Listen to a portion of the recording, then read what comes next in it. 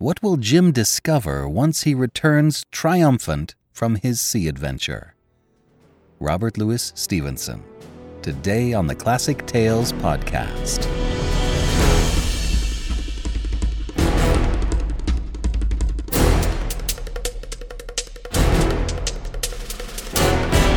Welcome to the Classic Tales podcast. Thank you for listening. We are proudly supported by our listeners. Many, many thanks to our financial supporters who pitch in every month to help keep us going. If you enjoy the show, please sign up to be a supporter for as little as $5 a month. We'll give you a monthly coupon code for $8 off any audiobook order. Give more and you get more.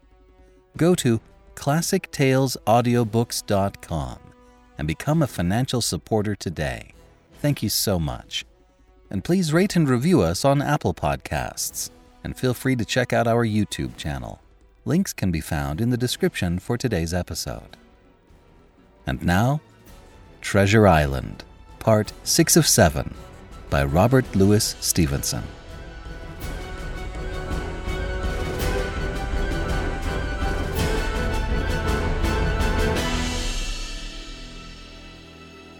Chapter 6, Pieces of 8.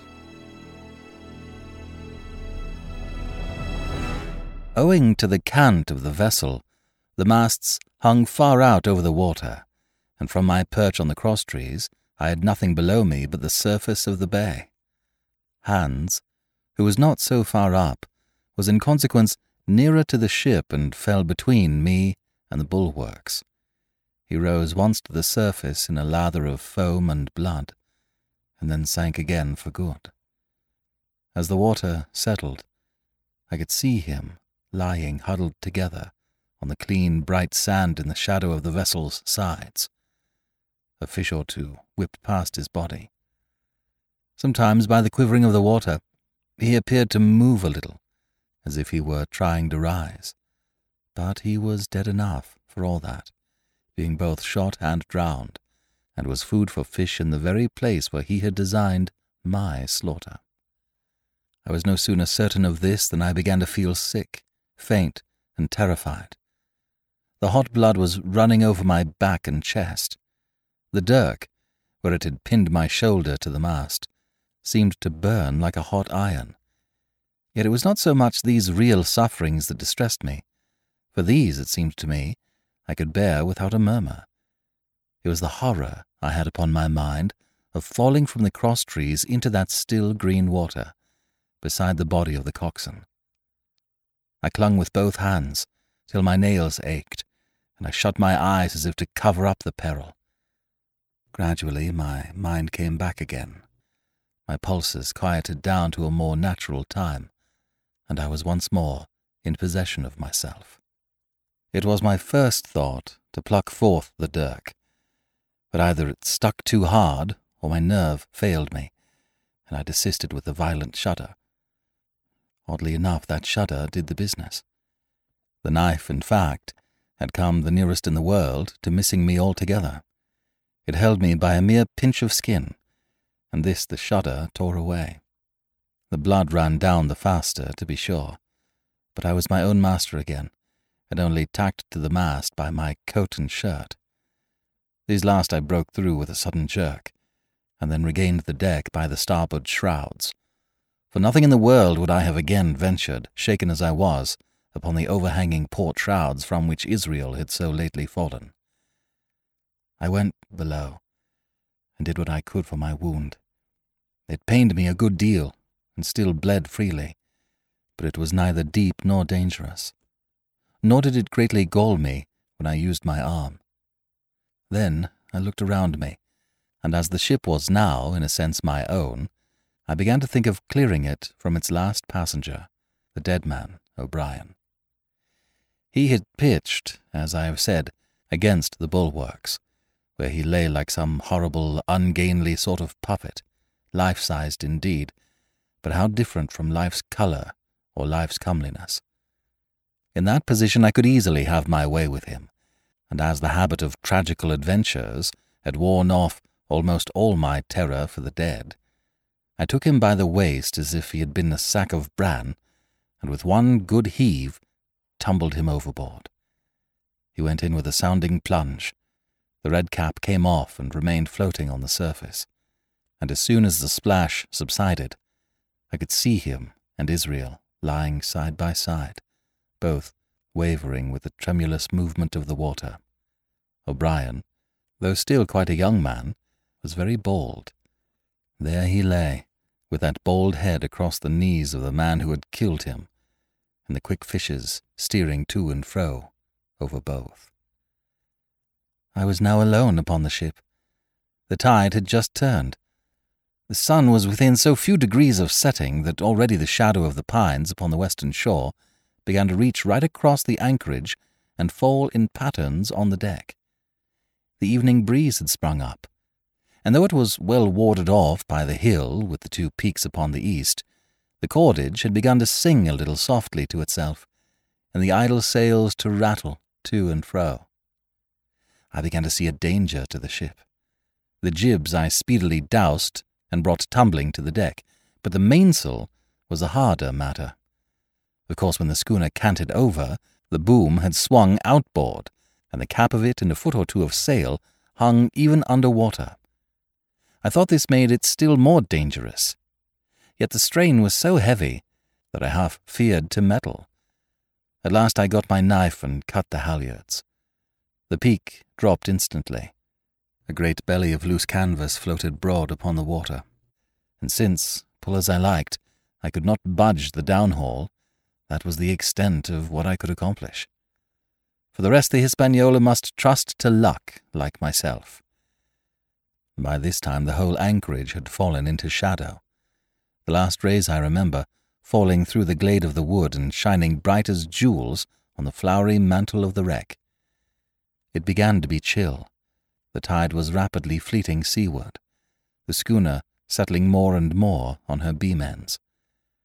I scrambled forward and looked over. It seemed shallow enough, and holding the cut hawser in both hands for a last security, I let myself drop softly overboard. The water scarcely reached my waist. The sand was firm and covered with ripple marks, and I waded ashore in great spirits, leaving the Hispaniola on her side, with her mainsail trailing wide upon the surface of the bay. About the same time, the sun went fairly down, and the breeze whistled low in the dusk among the tossing pines. At least, and at last, I was off the sea. Nor had I returned thence empty-handed. There lay the schooner, clear at last from buccaneers and ready for our own men to board and get to sea again. I had nothing nearer my fancy than to get home to the stockade and boast of my achievements. Possibly I might be blamed a bit for my truantry, but the recapture of the Hispaniola was a clenching answer, and I hoped that even Captain Smollett would confess I had not lost my time. So thinking, and in famous spirits, I began to set my face homeward for the blockhouse and my companions. I remembered that the most easterly of the rivers which drain into Captain Kidd's anchorage ran from the two-peaked hill upon my left, and I bent my course in that direction, that I might pass the stream while it was small.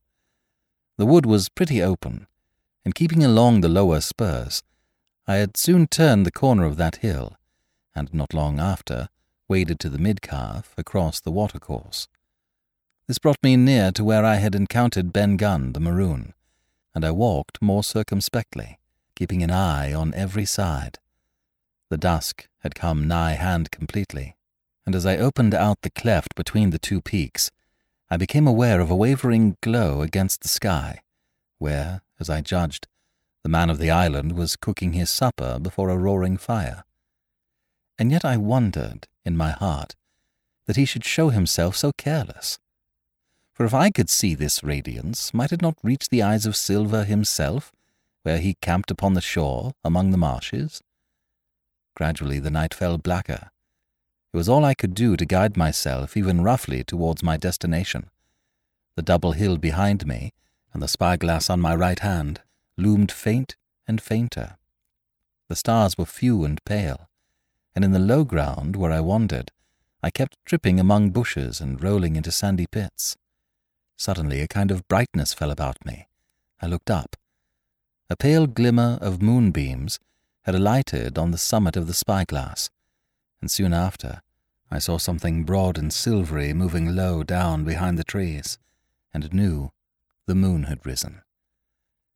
With this to help me, I passed rapidly over what remained to me of my journey, and sometimes walking, sometimes running, impatiently drew near to the stockade. Yet, as I began to thread the grove that lies before it, I was not so thoughtless but that I slacked my pace and went a trifle warily. It would have been a poor end of my adventures to get shot down by my own party in mistake. The moon was climbing higher and higher. Its light began to fall here and there in masses through the more open districts of the wood, and right in front of me a glow of a different colour appeared among the trees. It was red and hot, and now and again it was a little darkened, as it were, the embers of a bonfire smouldering. For the life of me I could not think what it might be. At last I came right down upon the borders of the clearing. The western end was already steeped in moonshine. The rest, and the blockhouse itself, still lay in a black shadow checkered with long silvery streaks of light. On the other side of the house an immense fire had burned itself into clear embers and shed a steady red reverberation, contrasted strongly with the mellow paleness of the moon. There was not a soul stirring, nor a sound beside the noises of the breeze. I stopped, with much wonder in my heart, and perhaps a little terror also. It had not been our way to build great fires. We were indeed, by the captain's orders, somewhat niggardly of firewood, and I began to fear that something had gone wrong while I was absent. I stole round by the eastern end, keeping close in shadow, and at a convenient place, where the darkness was thickest, crossed the palisade. To make assurance surer, I got upon my hands and knees and crawled, without a sound, towards the corner of the house. As I drew nearer, my heart was suddenly and greatly lightened. It was not a pleasant noise in itself, and I have often complained of it at other times, but just then it was like music to hear my friends snoring together so loud and peaceful in their sleep. The sea-cry of the watch, that beautiful "All's well," never fell more reassuringly on my ear. In the meantime, there was no doubt of one thing. They kept an infamous bad watch. If it had been Silver and his lads that were now creeping in on them, not a soul would have seen daybreak. That was what it was, thought I, to have the captain wounded. And again I blamed myself sharply for leaving them in that danger with so few to mount guard. By this time I had got to the door and stood up. All was dark within, so that I could distinguish nothing by the eye. As for sounds, there was the steady drone of the snorers and a small occasional noise, a flickering or pecking that I could in no way account for. With my arms before me, I walked steadily in. I should lie down in my own place, I thought with a silent chuckle, and enjoy their faces when they found me in the morning. My foot struck something yielding. It was a sleeper's leg, and he turned and groaned, but without awaking. And then, all of a sudden, a shrill voice broke forth out of the darkness. "Pieces of 8! Pieces of 8! Pieces of 8! Pieces of 8! Pieces of 8!" and so forth, without pause or change, like the clacking of a tiny mill. Silver's green parrot, Captain Flint! It was she whom I had heard pecking at a piece of bark. It was she, keeping better watch than any human being, who thus announced my arrival with her wearisome refrain. I had no time left me to recover. At the sharp, clipping tone of the parrot, the sleepers awoke and sprang up, and with a mighty oath, the voice of Silver cried, "Who goes?" I turned to run, struck violently against one person, recoiled, and ran full into the arms of a second, who, for his part, closed upon and held me tight. "Bring a torch, Dick," said Silver when my capture was thus assured, and one of the men left the log house and presently returned with a lighted brand. Part 6. Captain Silver. Chapter 1. In the Enemy's Camp. The red glare of the torch, lighting up the interior of the blockhouse, showed me the worst of my apprehensions realized. The pirates were in possession of the house and stores. There was the cask of cognac. There were the pork and bread, as before, and what tenfold increased my horror, not a sign of any prisoner. I could only judge that all had perished, and my heart smote me sorely that I had not been there to perish with them. There were 6 of the buccaneers, all told. Not another man was left alive. 5 of them were on their feet, flushed and swollen, suddenly called out of the first sleep of drunkenness. The 6th had only risen upon his elbow. He was deadly pale, and the blood-stained bandage round his head told that he had recently been wounded, and still more recently dressed. I remembered the man who had been shot and had run back among the woods in the great attack, and doubted not that this was he. The parrot sat, preening her plumage, on Long John's shoulder. He himself, I thought, looked somewhat paler and more stern than I was used to. He still wore the fine broadcloth suit in which he had fulfilled his mission, but it was bitterly the worse for wear, daubed with clay and torn with the sharp briars of the wood. "So," said he, "here's Jim Hawkins. Shiver my timbers. Dropped in like, eh? Well, come, I take that friendly." And thereupon he sat down across the brandy cask and began to fill a pipe. "Give me a loan of the link, Dick," said he, and then, when he had a good light, "That'll do, lad," he added. "Stick the glim in the wood heap, and you, gentlemen, bring yourselves to. You needn't stand up for Mr. Hawkins. He'll excuse you, you may lay to that. And so, Jim," stopping the tobacco, "here you were, and quite a pleasant surprise for poor old John. I see you were smart when I first set my eyes on you, but this here gets away from me clean, it do." To all this, as may be well supposed, I made no answer. They had set me with my back against the wall, and I stood there, looking Silver in the face, pluckily enough, I hope, to all outward appearance, but with black despair in my heart. Silver took a whiff or two of his pipe with great composure, and then ran on again. "Now you see, Jim, so be as you are here," says he, "I'll give you a piece of my mind. I've always liked you, I have, for a lad of spirit, and the picture of my own self when I was young and handsome. I always wanted you to join and take your share and die a gentleman. And now my cock you've got to. Captain Smollett's a fine seaman, as I'll own up to any day, but stiff on discipline. Duty is duty, says he, and right he is. Just you keep clear of the captain. The doctor himself is gone dead again you. Ungrateful scamp was what he said. And the short of the long of the whole story is about here. You can't go back to your own lot, for they won't have you. And with that you start a 3rd ship's company all by yourself, which might be lonely. You'll have to join with Captain Silver." So far so good. My friends then were still alive, and though I partly believed the truth of Silver's statement, that the cabin party were incensed at me for my desertion, I was more relieved than distressed by what I heard.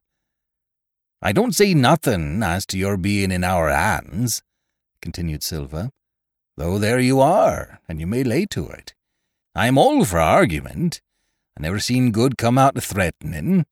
If you like the service, well, you'll join, and if you don't, Jim, why, you're free to answer no. Free and welcome, shipmate. And if fairer can be said by mortal seaman, shiver my sides." "Am I to answer, then?" I asked, with a very tremulous voice. Through all this sneering talk, I was made to feel the threat of death that overhung me, and my cheeks burned and my heart beat painfully in my breast. "Lad," said Silver, "no one's a pressing of you. Take your bearings. None of us won't hurry you, mate. Time goes so pleasant in your company, you see." "Well," says I, growing a bit bolder. "If I'm to choose, I declare I have a right to know what's what, and why you're here and where my friends are." "What's what?" repeated one of the buccaneers in a deep growl. "Ah, he'd be a lucky one is no that. You'll perhaps batten down your hatches till you're spoke to, my friend," cried Silver truculently to this speaker. And then in his first gracious tones, he replied to me. "Yesterday morning, Mr. Hawkins," said he, "in the dog watch, down came Dr. Livesey with a flag of truce. Says he, 'Captain Silver, you're sold out. Ship's gone.' Well, maybe we'd been taking a glass and a song to help it round. I won't say no. Leastways, none of us had looked out. We looked out, and by thunder the old ship was gone. I never seen a pack of fools look fishier, and you may lay to that if I tells you that looked the fishiest. Well, says the doctor, let's bargain. We bargained, him and I, and here we are. Stores, brandy, blockhouse, the firewood you was thoughtful enough to cut, and in a matter of speaking, the whole blessed boat from Cross Trees to Kelson. As for them, they've tramped. I don't know where's they are." He drew again quietly at his pipe.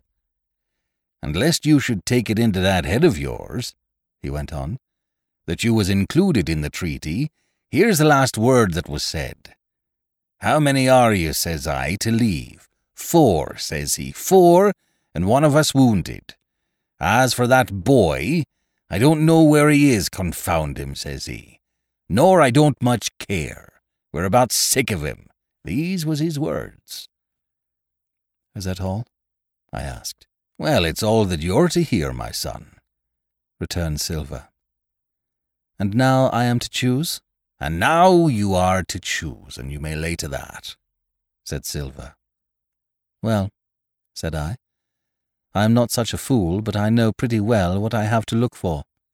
Let the worst come to the worst, it's little I care. I've seen too many die since I fell in with you. But there's a thing or two I have to tell you," I said, and by this time I was quite excited. "And the first is this. Here you are, in a bad way. Ship lost, treasure lost, men lost, your whole business gone to wreck. And if you want to know who did it, it was I. I was in the apple barrel the night we sighted land, and I heard you, John, and you, Dick Johnson, and Hans, who is now at the bottom of the sea, and told every word you said before the hour was out. And as for the schooner, it was I who cut her cable, and it was I that killed the men you had aboard of her, and it was I who brought her where you'll never see her more, not one of you. The laugh's on my side.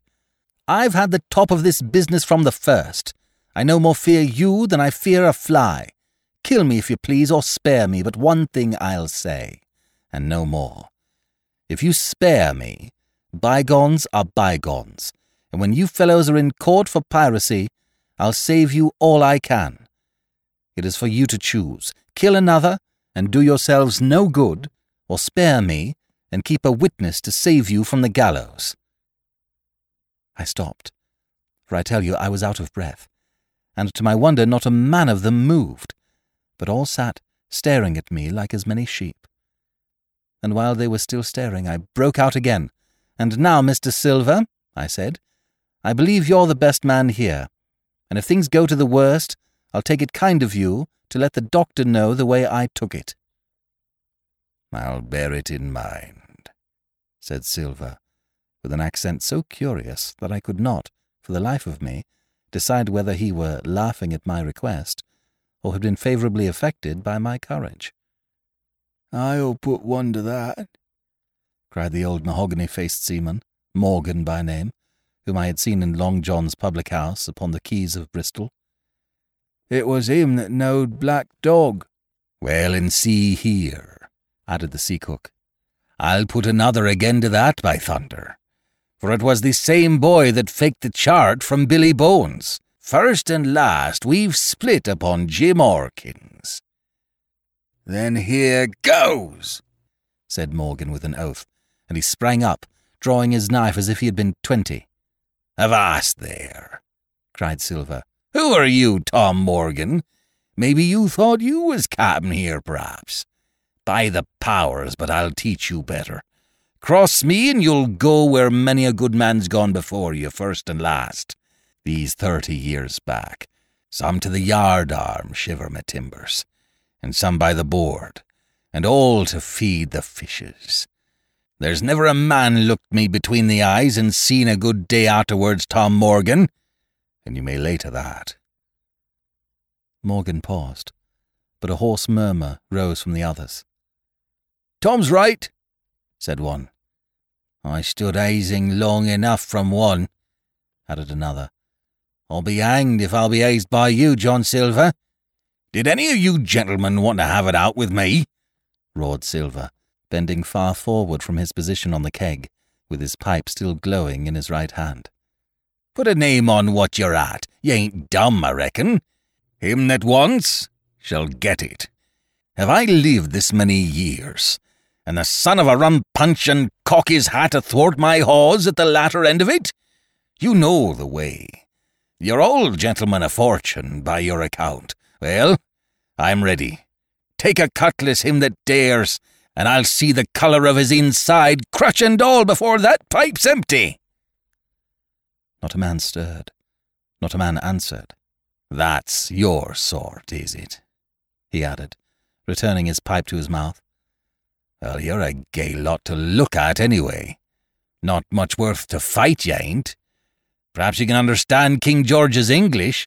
I'm captain here by election. I'm captain here because I'm the best man by a long sea mile. You won't fight, as gentlemen of fortune should, then by thunder you'll obey, and you may lay to it. I like that boy now. I never seen a better boy than that. He's more a man than any pair of rats of you in this here house. And what I say is this. Let me see him that'll lay a hand on him. That's what I say, and you may lay to it." There was a long pause after this. I stood straight up against the wall, my heart still going like a sledgehammer, but with a ray of hope now shining in my bosom. Silver leant back against the wall, his arms crossed, his pipe in the corner of his mouth, as calm as though he had been in church. Yet his eye kept wandering furtively, and he kept the tail of it on his unruly followers. They, on their part, drew gradually together towards the far end of the blockhouse, and the low hiss of their whispering sounded in my ear continuously, like a stream.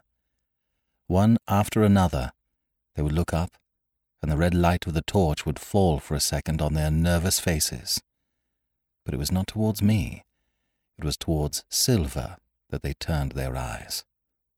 "You seem to have a lot to say," remarked Silver, spitting far into the air. "Pipe up and let me hear it, or lay to." "Ask your pardon, sir," returned one of the men.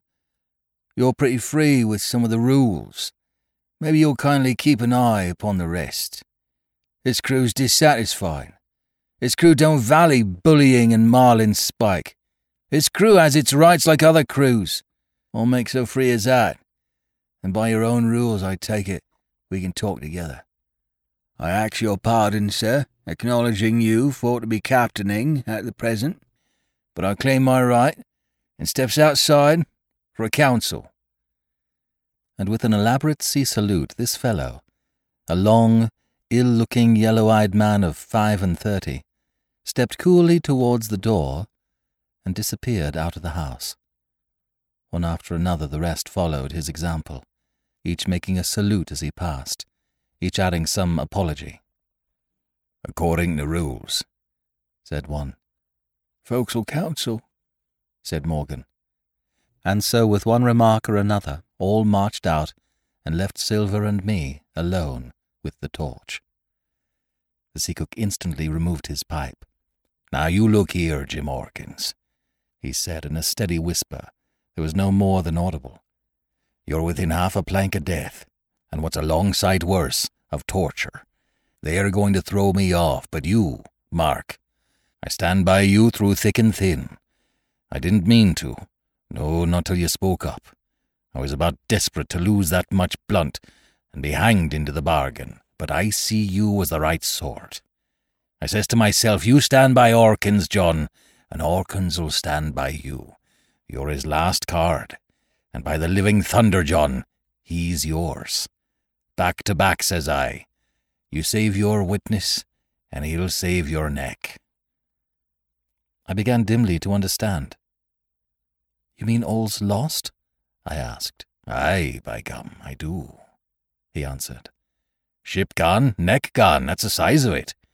Once I looked into that bay, Jim Orkins, and seen no schooner, well, I'm tough, but I gave out.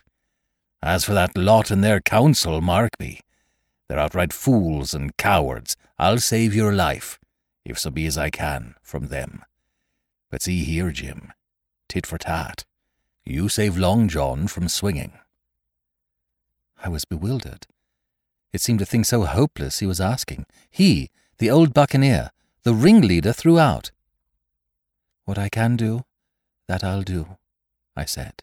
It's a bargain, cried Long John. You speak up plucky, and by thunder, I've a chance. He hobbled to the torch, where it stood propped among the firewood, and took a fresh light to his pipe. Understand me, Jim, he said, returning. I've a head on my shoulders, I have. I'm on Squire's side now. I know you've got that ship safe somewheres. How you done it, I don't know. But safe it is. I guess Hans and O'Brien turned soft. I never much believed in neither of 'em. Now you mark me. I ask no questions, nor I won't let others. I know when a game's up, I do, and I know a lad that's staunch. Ah, you that's young. You and me might have done a power of good together. He drew some cognac from the cask into a tin cannikin. Will you taste, messmate? He asked, and when I had refused, well, I'll take a drain myself, Jim, said he. I need a corker, for there's trouble on hand. And talking of trouble, why did that doctor give me the chart, Jim? My face expressed a wonder so unaffected that he saw the needlessness of further questions. Ah, well, he did, though, said he, and there's something under that, no doubt. Something, surely, under that, Jim, bad or good. And he took another swallow of the brandy, shaking his great fair head like a man who looks forward to the worst. Chapter 2. The Black Spot, again. The council of buccaneers had lasted some time, when one of them re-entered the house, and with a repetition of the same salute, which had in my eyes an ironical air, begged for a moment's loan of the torch. Silver briefly agreed, and this emissary retired again, leaving us together in the dark. "There's a breeze coming, Jim," said Silver, who had by this time adopted quite a friendly and familiar tone. I turned to the loophole nearest me and looked out. The embers of the great fire had so far burned themselves out and now glowed so low and duskily that I understood why these conspirators desired a torch. About halfway down the slope to the stockade, they were collected in a group. One held the light, another was on his knees in their midst, and I saw the blade of an open knife shine in his hand with varying colours in the moon and torchlight. The rest were all somewhat stooping, as though watching the manoeuvres of this last. I could just make out that he had a book as well as a knife in his hand, and was still wondering how anything so incongruous had come in their possession, when the kneeling figure rose once more to his feet, and the whole party began to move together towards the house. "Here they come," said I, and I returned to my former position, for it seemed beneath my dignity that they should find me watching them. "Well, let 'em come, lad, let 'em come," said Silver cheerily. "I've still a shot in my locker." The door opened, and the 5 men, standing huddled together just inside, pushed one of their number forward. In any other circumstances, it would have been comical to see his slow advance, hesitating as he set down each foot, but holding his closed right hand in front of him. "Step up, lad," cried Silver. "I won't eat you. Hand it over, lubber. I know the rules, I do. I won't hurt a deputation." Thus encouraged, the buccaneer stepped forth more briskly, and having passed something to Silver from hand to hand, slipped yet more smartly back again to his companions. The sea cook looked at what had been given him. "The black spot. I thought so," he observed. "Where might you have got the paper? Why, hello. Look here now, this ain't lucky. You've gone and cut this out of a Bible. What fools cut a Bible?" "Ah, there," said Morgan. "There, what did I say? No good'll come of that, I said." "Well, you've about fixed it now among you," continued Silver. "You'll all swing now, I reckon. What soft-headed lubber had a Bible?" "It was Dick," said one. "Dick, was it? Then Dick can get to prayers," said Silver. "He's seen his slice o' luck, has Dick, and you may lay to that." But here the long man with the yellow eyes struck in. "Belay that talk, John Silver," he said. "This crew has tipped you the black spot in full council as in duty bound. Just you turn it over as in duty bound and see what's wrote there. Then you can talk." "Thank ye, George," replied the sea cook. "You always was brisk for business, and has the rules by heart, George, as I'm pleased to see. Well, what is it anyway? Ah, deposed. That's it, is it? Very pretty wrote, to be sure. Like print, I swear. Your hand a right, George? Why, you was getting quite a leading man in this here crew. You'll be captain next, I shouldn't wonder. Just oblige me with that torch again, will you? This pipe don't draw." "Come now," said George. "You don't fool this crew no more. You're a funny man by your account. But you're over now, and you'll maybe step down off that barrel and help vote." "I thought you said you knowed the rules," returned Silver contemptuously. "Leastways, if you don't, I do. And I wait here, and I'm still your captain, mind, till you outs with your grievances and I reply. In the meantime, your black spot ain't worth a biscuit. After that, we'll see." "Oh," replied George. "You don't be under no kind of apprehension. We're all square, we are. First, you made a hash of this cruise. You'll be a bold man to say no to that. Second, you let the enemy out of this here trap for nothing. Why did they want out? I don't know, but it's pretty plain they wanted it. Third, you wouldn't let us go at them upon the march. Oh, we see through you, John Silver. You want to play booty, that's what's wrong with you. And then fourth, there's this here boy." "Is that all?" asked Silver quietly. "Enough, too," retorted George. "We'll all swing and sun-dry for your bungling." "Well, now, look here. I'll answer these 4 points. One after another I'll answer 'em. I made a hash of this cruise, did I? Well, now. You all know what I wanted, and you all know if that had been done, that we'd have been aboard the Hispaniola this night as ever was. Every man of us alive and fit, and full of good plum duff and the treasure in the hold of her, by thunder. Well, who crossed me? Who forced my hand, as was the lawful captain? Who tipped me the black spot the day we landed and began this dance? Ah, it's a fine dance. I'm with you there. And looks mighty like a hornpipe in a rope's end at execution dock by London town, it does. But who done it? Why, it was Anderson and Hans. And you, George Merry. And you're the last above board of that same meddling crew. And you have the Davy Jones's insolence to up and stand for captain over me? You, that sank the lot of us? By the powers, but this tops the stiffest yarn to nothing." Silver paused, and I could see by the faces of George and his late comrades that these words had not been said in vain.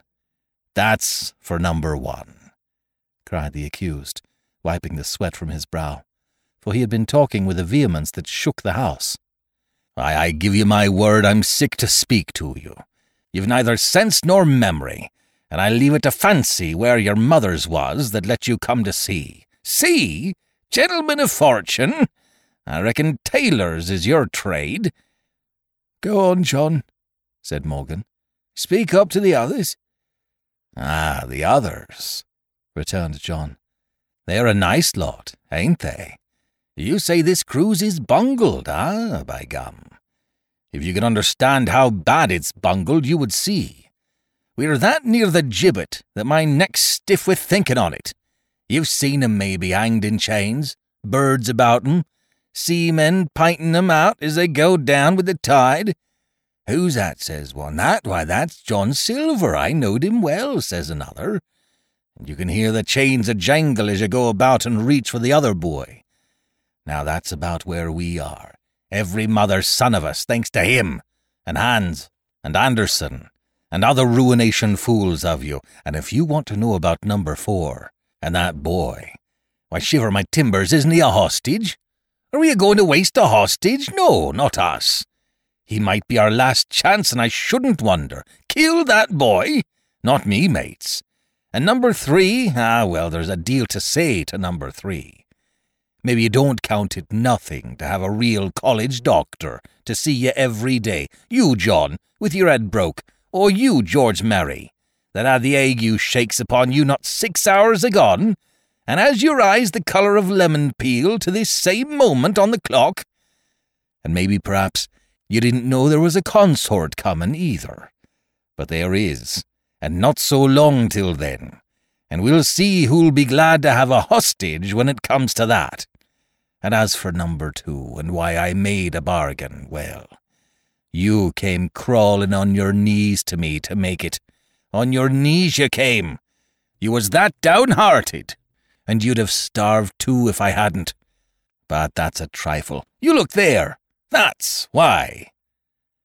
And he cast down upon the floor a paper that I instantly recognized, none other than the chart on yellow paper with the 3 red crosses that I had found in the oilcloth at the bottom of the captain's chest. Why the doctor had given it to him was more than I could fancy. But if it were inexplicable to me, the appearance of the chart was incredible to the surviving mutineers. They leaped upon it like cats upon a mouse. It went from hand to hand, one tearing it from another, and by the oaths and the cries and the childish laughter with which they accompanied their examination, you would have thought not only they were fingering the very gold, but were at sea with it besides in safety. Yes, said one, that's Flint, sure enough, J.F., and a score below, with a clove-hitch to it, so he done ever. Mighty pretty, said George. But how are we to get away with it, and us no ship? Silver suddenly sprang up, and supporting himself with a hand against the wall, "Now I give you warning, George," he cried. "One more word of your sauce, and I'll call you down and fight you. How? Why, how do I know? You'd ought to tell me that, you and the rest that lost me my schooner with your interference, burn you.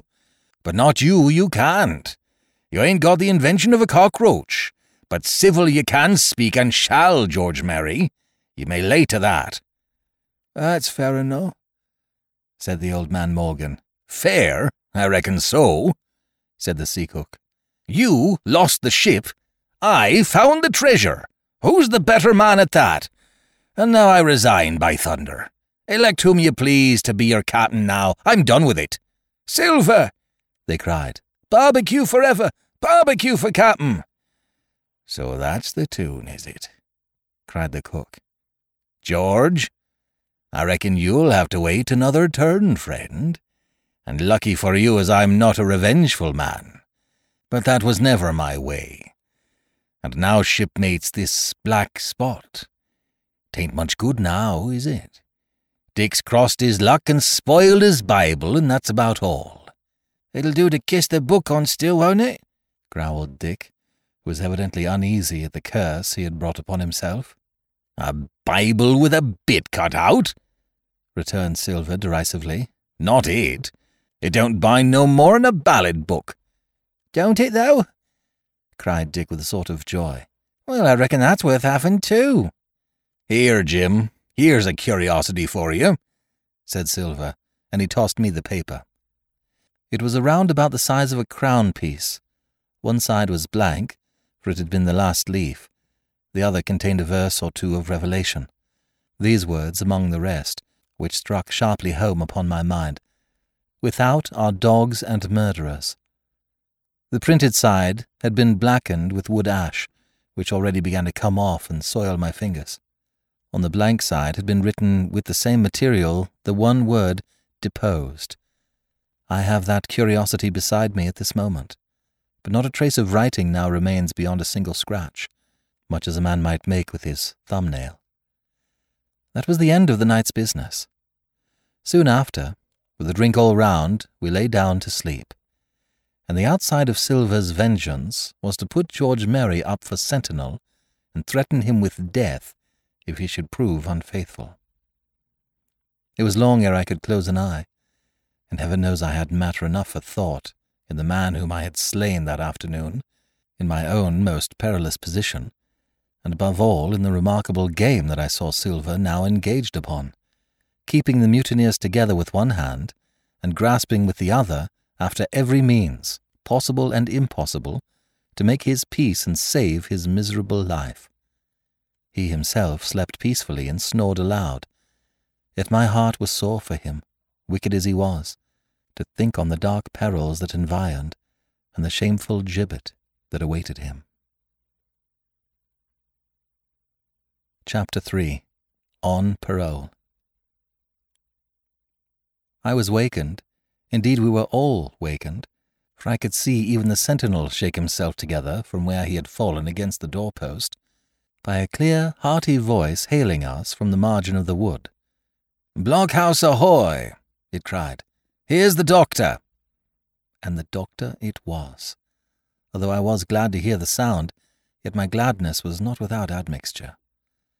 I remembered with confusion my insubordinate and stealthy conduct, and when I saw where it had brought me, among what companions and surrounded by what dangers, I felt ashamed to look him in the face. He must have risen in the dark, for the day had hardly come, and when I ran to a loophole and looked out, I saw him standing, like Silver once before, up to the mid-leg in creeping vapour. "You, doctor! Top of the morning to you, sir!"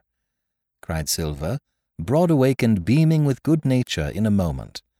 "Bright and early, to be sure, and it's the early bird, as the saying goes, that gets the rations. George, shake up your timber, son, and help Dr. Livesey over the ship's side.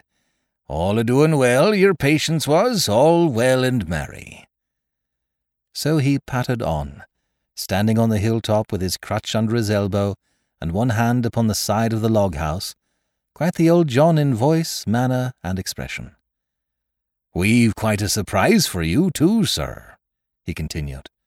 "We've a little stranger here, a new boarder and lodger, sir, and looking fit and taut as a fiddle. Slept like a supercargo, he did, right alongside of John. Stem to stem we was all night." Dr. Livesey was by this time across the stockade and pretty near the cook, and I could hear the alteration in his voice as he said, "Not Jim?" "The very same Jim as ever was," says Silver.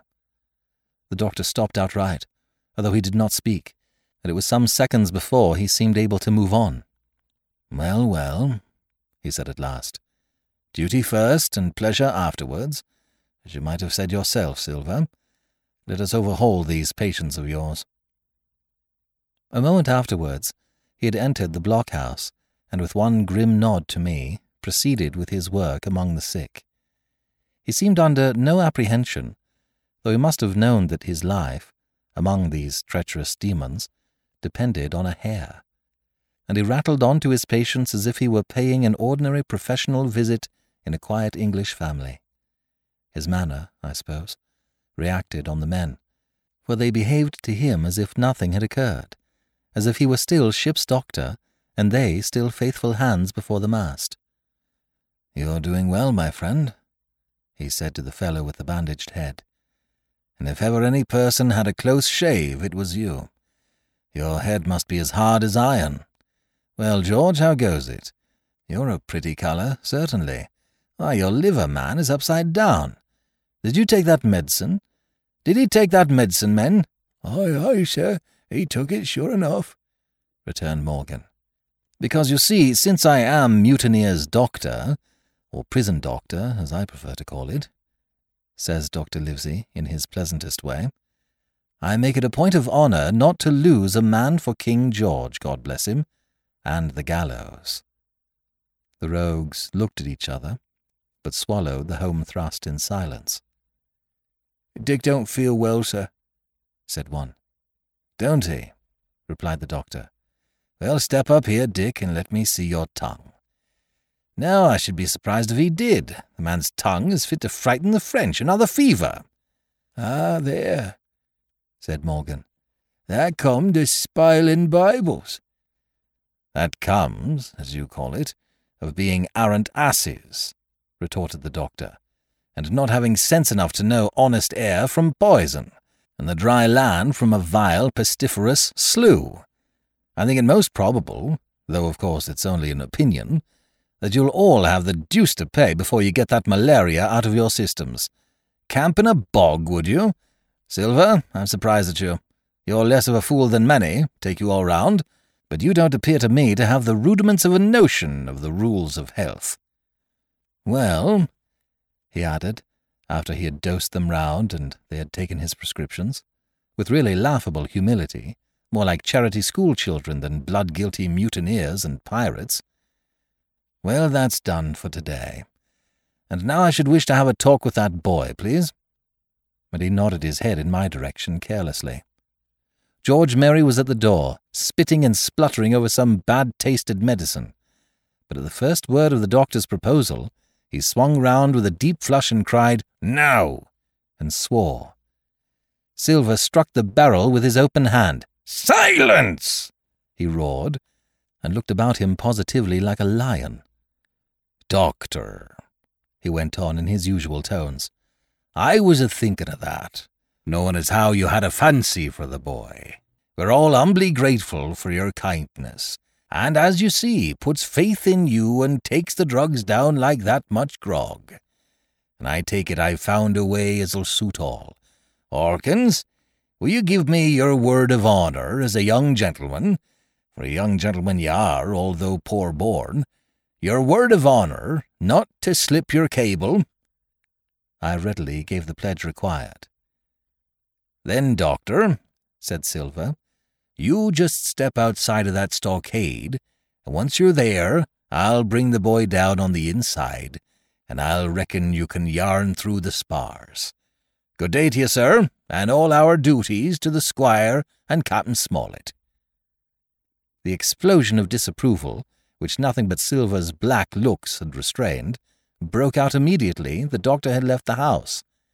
Silver was roundly accused of playing double, of trying to make a separate peace for himself, of sacrificing the interests of his accomplices and victims, and, in one word, of the identical exact thing that he was doing. It seemed to me so obvious in this case that I could not imagine how he was to turn their anger.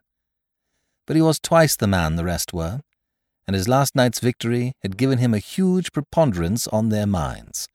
He called them all the fools and dolts you can imagine, said it was necessary I should talk to the doctor, fluttered the chart in their faces, asked them if they could afford to break the treaty the very day they were bound a treasure-hunting.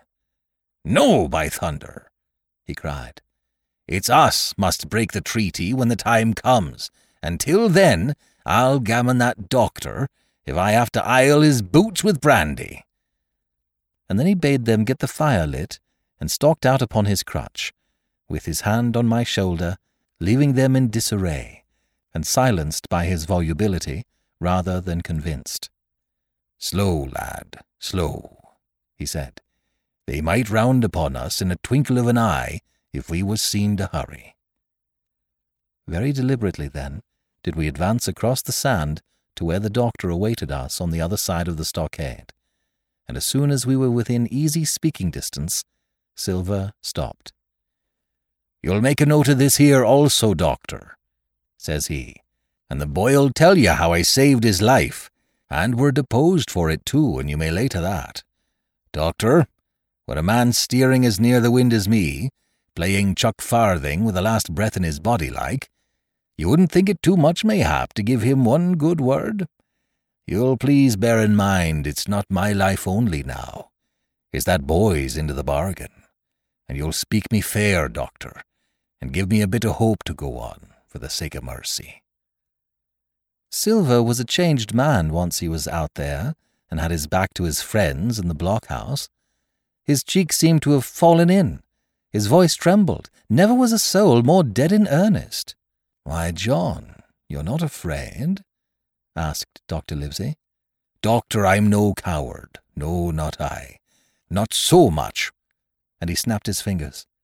"If I was, I wouldn't say it, but I'll own up fairly. I've the shakes upon me for the gallows. You're a good man and a true. I never seen a better man. And you'll not forget what I done good. Not any more than you'll forget the bad, I know. And I step aside, see here, and leave you and Jim alone, and you'll put that down for me too. For it's a long stretch, is that." So saying, he stepped back a little way, till he was out of earshot, and there sat down upon a tree stump and began to whistle, spinning round now and again upon his seat so as to command a sight, sometimes of me and the doctor, and sometimes of his unruly ruffians as they went to and fro in the sand between the fire, which they were busy rekindling, and the house, from which they brought pork and bread to make the breakfast. "So, Jim," said the doctor sadly, "here you are. As you have brewed, so shall you drink, my boy. Heaven knows I cannot find it in my heart to blame you, but this much I will say, be it kind or unkind. When Captain Smollett was well, you dared not have gone off, and when he was ill and couldn't help it, by George, it was downright cowardly." I will own that I here began to weep. "Doctor," I said, "you might spare me. I have blamed myself enough. My life's forfeit anyway, and I should have been dead by now if Silver hadn't stood for me. And, Doctor, believe this, I can die, and I dare say that I deserve it. But what I fear is torture. If they come to torture me—" "Jim," the doctor interrupted, and his voice was quite changed. "Jim, I can't have this. Whip over, and we'll run for it." "Doctor," said I passed my word." I know," he cried. "We can't help that, Jim, now. I'll take it on my shoulders. Holus bolus, blame and shame, my boy. But stay here, I cannot let you. Jump. One jump, and you're out, and we'll run for it like antelopes." "No," I replied. "You know right well you wouldn't do the thing yourself. Neither you nor squire nor captain. And no more will I. Silver trusted me. I passed my word, and back I go. But, Doctor, you did not let me finish.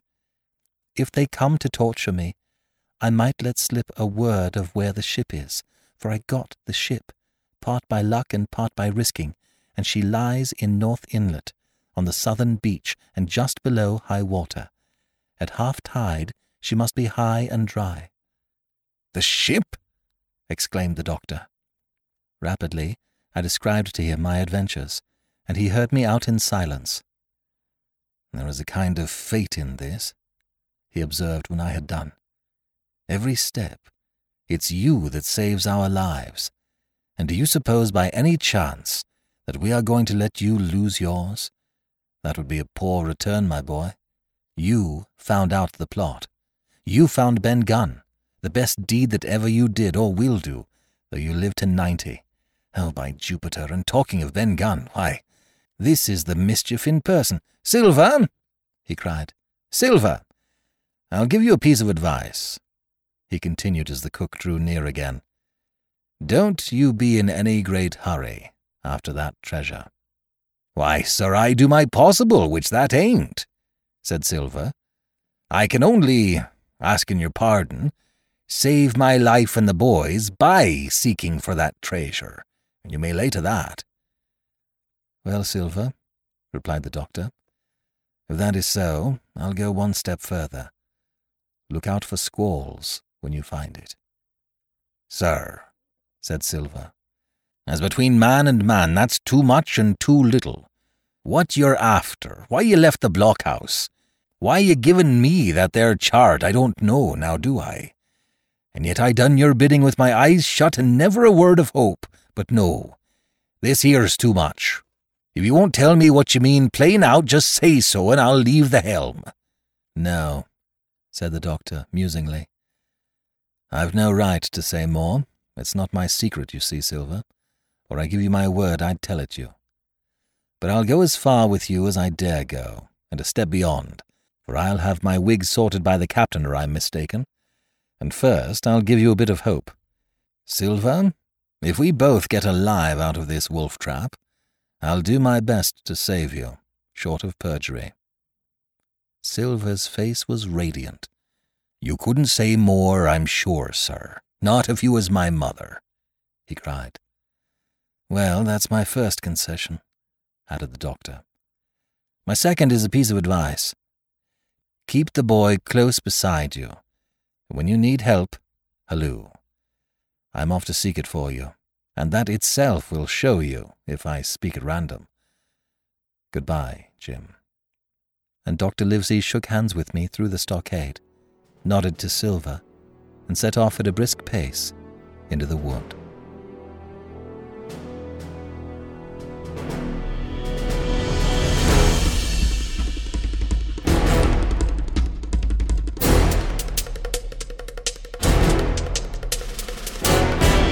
This is B.J. Harrison. I hope you've enjoyed this unabridged production of Treasure Island, Part 6 of 7 by Robert Louis Stevenson. If you've enjoyed this book, please become a monthly supporter by going to ClassicTalesAudiobooks.com. Donate $5 a month and get a monthly coupon code for $8 off anything in the store. It's a great way to build out your classic audiobook library. Give more and you get more. Thank you so much for your support. Thank you for joining me today and allowing classic literature to awaken your better self. Please join me every week, and we'll rediscover the greatest stories ever put to paper.